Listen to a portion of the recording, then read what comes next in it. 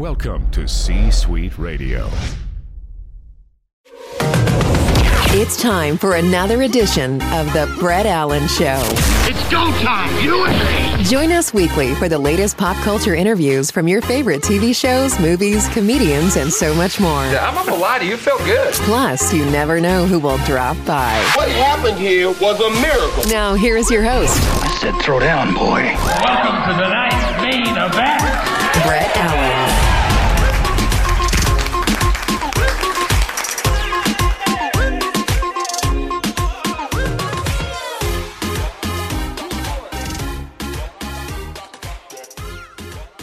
It's another episode of The Brett Allen Show. Thanks, everybody, for watching and listening. Today, we are talking about a fantastic film, Causeway, which will be premiering here very soon, Friday, November 4th in theaters, and then subsequently on Apple TV+. We're chatting with Fred here, Fred Weller, who is a part of this beautiful film. I had the chance to screen this last night, so we won't talk spoilers here today, but by the time this episode is gone to air, the film will already be out. Fred, thank you so much for your time. Thank you so much for having me. I know from a previous interview you did with my colleague, Paul Ben-Victor. Yes. You were on In Plain Sight. Is that correct? I did a couple episodes. I did some background, and then I got bumped to a stand-in. And for those who aren't familiar, that's a big pay bump for a day player. The episode I remember was a priest walks into a bar, and Joe Spano was the guest star on that episode back in the NCIS days, and everybody was just excited to see him because he hadn't done anything for a while. And we filmed at the Albuquerque studios. We were there for like 17 or 18 hours because we filmed way into the night. So we did it. Yeah. Those guys rolled hard there. And then afterwards, as a sidebar, they went to another bar, Kelly's, to film to finish filming the episode after we all got released. So I digress. But yeah, that was a great show, by the way. So that was a lot of fun. Loved it. Both my kids were born there in Albuquerque. Yeah. So let's talk about Causeway. You have a great role in this film.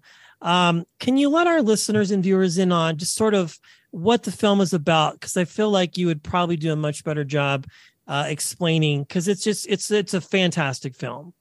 It's an amazing movie, beautiful movie. Jennifer Lawrence is a soldier recovering from, PTSD, physical and psychological wounds from an IED. And so she's forced to go home to New Orleans, something she swore she wouldn't do.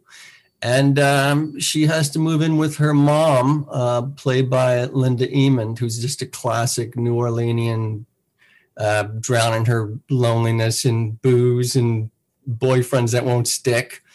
And she starts this amazing relationship, Jennifer Lawrence does, with Brian Tyree Henry, who's just next level riveting in this movie. And it's about two people with scars helping each other heal in a kind of non-romantic love story, I think. Absolutely. And that's one of the things that I really appreciated. I mean, either way it could have gone was fine, but that I really found special about this film is that these two characters really do have this intimate kind of relationship, but it's not in the way that most people might expect or perceive. And I feel like the chemistry between them and, of course, you, it is just really great. And the film is truly a love letter, I feel, to just being able to have an open conversation about people who might have experienced something similar to this, and really how we can address the problems in sort of a way that's okay, if that makes any sense, without any sort of stigma. Yeah, you're talking specifically about soldiers' PTSD, which is, I mean, so many in our lifetime, our generation, are coming back from combat and walking around among us, and they're scarred. Jennifer Lawrence just does a gorgeous portrayal of that. And then Brian Henry has more mysterious scars that we don't know what they are for a while, which I think is just riveting. I mean, and he just plays that character to perfection. And as you say, their chemistry is just fabulous. Reminded me a little bit of some other great coming of age movies, or person living beneath her potential type movies, Five Easy Pieces, except that she's forced into it. It's not like she's just a slacker. I mean, she's trying to recover. I thought their relationship was fantastic. So I'm very curious, Fred, because you've had a lot of great projects, including this. What sort of interested you or attracted you to the project and made you go, this is something that I would really love to be a part of? Well, Lila Neugebauer was directing it, and she's one of the best theater directors working today. I was doing a play at the time, and I guess she'd seen me in it and a couple other plays. So I jumped at the chance to work with her. She was fabulous. Plus, I thought the script was amazing. Yeah, I just love a story that's full of love and people trying to learn and grow. And also, I thought it was really mysterious. I mean, their backstories are just so well done and so well portrayed, and the way they weave together. And I mean, I never knew what was going to happen next, but I was really interested in finding out. And but in the most interesting, sophisticated way. It's not like, it's not the kind of suspense you get from a slasher whodunit, There's definitely not that. It's just character explanation, and the characters and their backstories just keep turning, and it's just gorgeous movie, really. Yeah, and I really encourage our listeners and viewers to watch this when it comes out. I don't know. I feel like with all the streaming choices that there are today to consume content, I feel like Apple TV Plus really has hit their stride with these original stories and series as well. Obviously, Ted Lasso, but these films as well, because they just are done so well. Now, you do have a background and you've done theater. You've done a lot of different things. Where did the actor or storytelling journey begin for you? What sort of sparked that fire to choose this profession?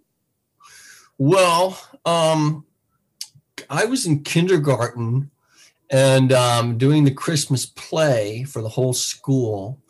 And, the whole school came, and something happened with the other kindergartners, which was their performances suddenly were different from in rehearsal. They were kind of, I don't know, they seemed freaked out by the presence of all the people, but it made it more fun for me. And so then the older girls from the school kept stopping me in the hallway and telling me how cute I was. And so I thought, okay, this could be a way to meet people. And so that kind of set me on my journey. I kept on sort of doing plays throughout school and wound up going to drama school and did plays out of school. I got an understudy job with 6 Degrees of Separation. I don't know if you remember that play back in the early 90s, and did a couple of episodics here and there. And it just kind of kept on going. You're sitting at a poker table and you just think, I'll play one more hand. And so that's how it worked. I just kind of, the jobs weren't, they weren't 100% steady, but they kept coming enough that I just kept working. So, and I loved it. I certainly am glad I went into it. Yeah. Well, we've all enjoyed your work. Now, we mentioned that, your in plain sight days, your kids were born in New Mexico and your wife is in the industry too. So it's kind of a family business. But now that your children are older, do they kind of get what you guys do as far as profession? I don't know if they've seen any of either of your work or their ages, which we don't have to say those numbers, but I'm just curious. I always like to find out, if they kind of understand what mom and dad do for a living, the traveling and the working and all that sort of stuff. Well, I was doing a play when I shot Causeway, and fortunately they were able to come and see it. It was To Kill a Mockingbird. Oh, yeah. We didn't think it was right for them to see the second act because you find out some nasty information about my character then. But the first act they saw, and that was a thrill. That was really thrilling to be able to perform for them live. They've seen a couple of shots of In Plain Sight. I'd like to show them more. The thing about New York is you walk around, and I don't get recognized very often, but because it's New York and people go to the theater and you just see people on the subway, occasionally I'll get recognized. And if I'm with my kids, when I get recognized, I love it. I appreciate it because, then they respect me for like a half hour after that. I love it. Well, as we wrap here, I do want to make sure people watch this film when they can, but I do want to talk about To Kill a Mockingbird because that was a massive undertaking for you and the play. Just as far as revivals go, just absolutely hit with fire. How was that experience working on such a play of a massive theatrical level? I mean, just huge. It was amazing. Yeah, it was really, really incredible. Yeah, I mean, I figured it was going to be a hit, but you just never know. And then the audience came, and we knew immediately. And Aaron Sorkin's adaptation is so great. And he was very hands-on. He gave me a speech, I want to say it was like 4 days before the critics came. We were into the fully into performances. We've been performing for a month for an audience, but he was working, he was tweaking, he never stopped, just trying to get it just right. And I think he did. I mean, it's just one of the best pieces of theater I've ever been involved with.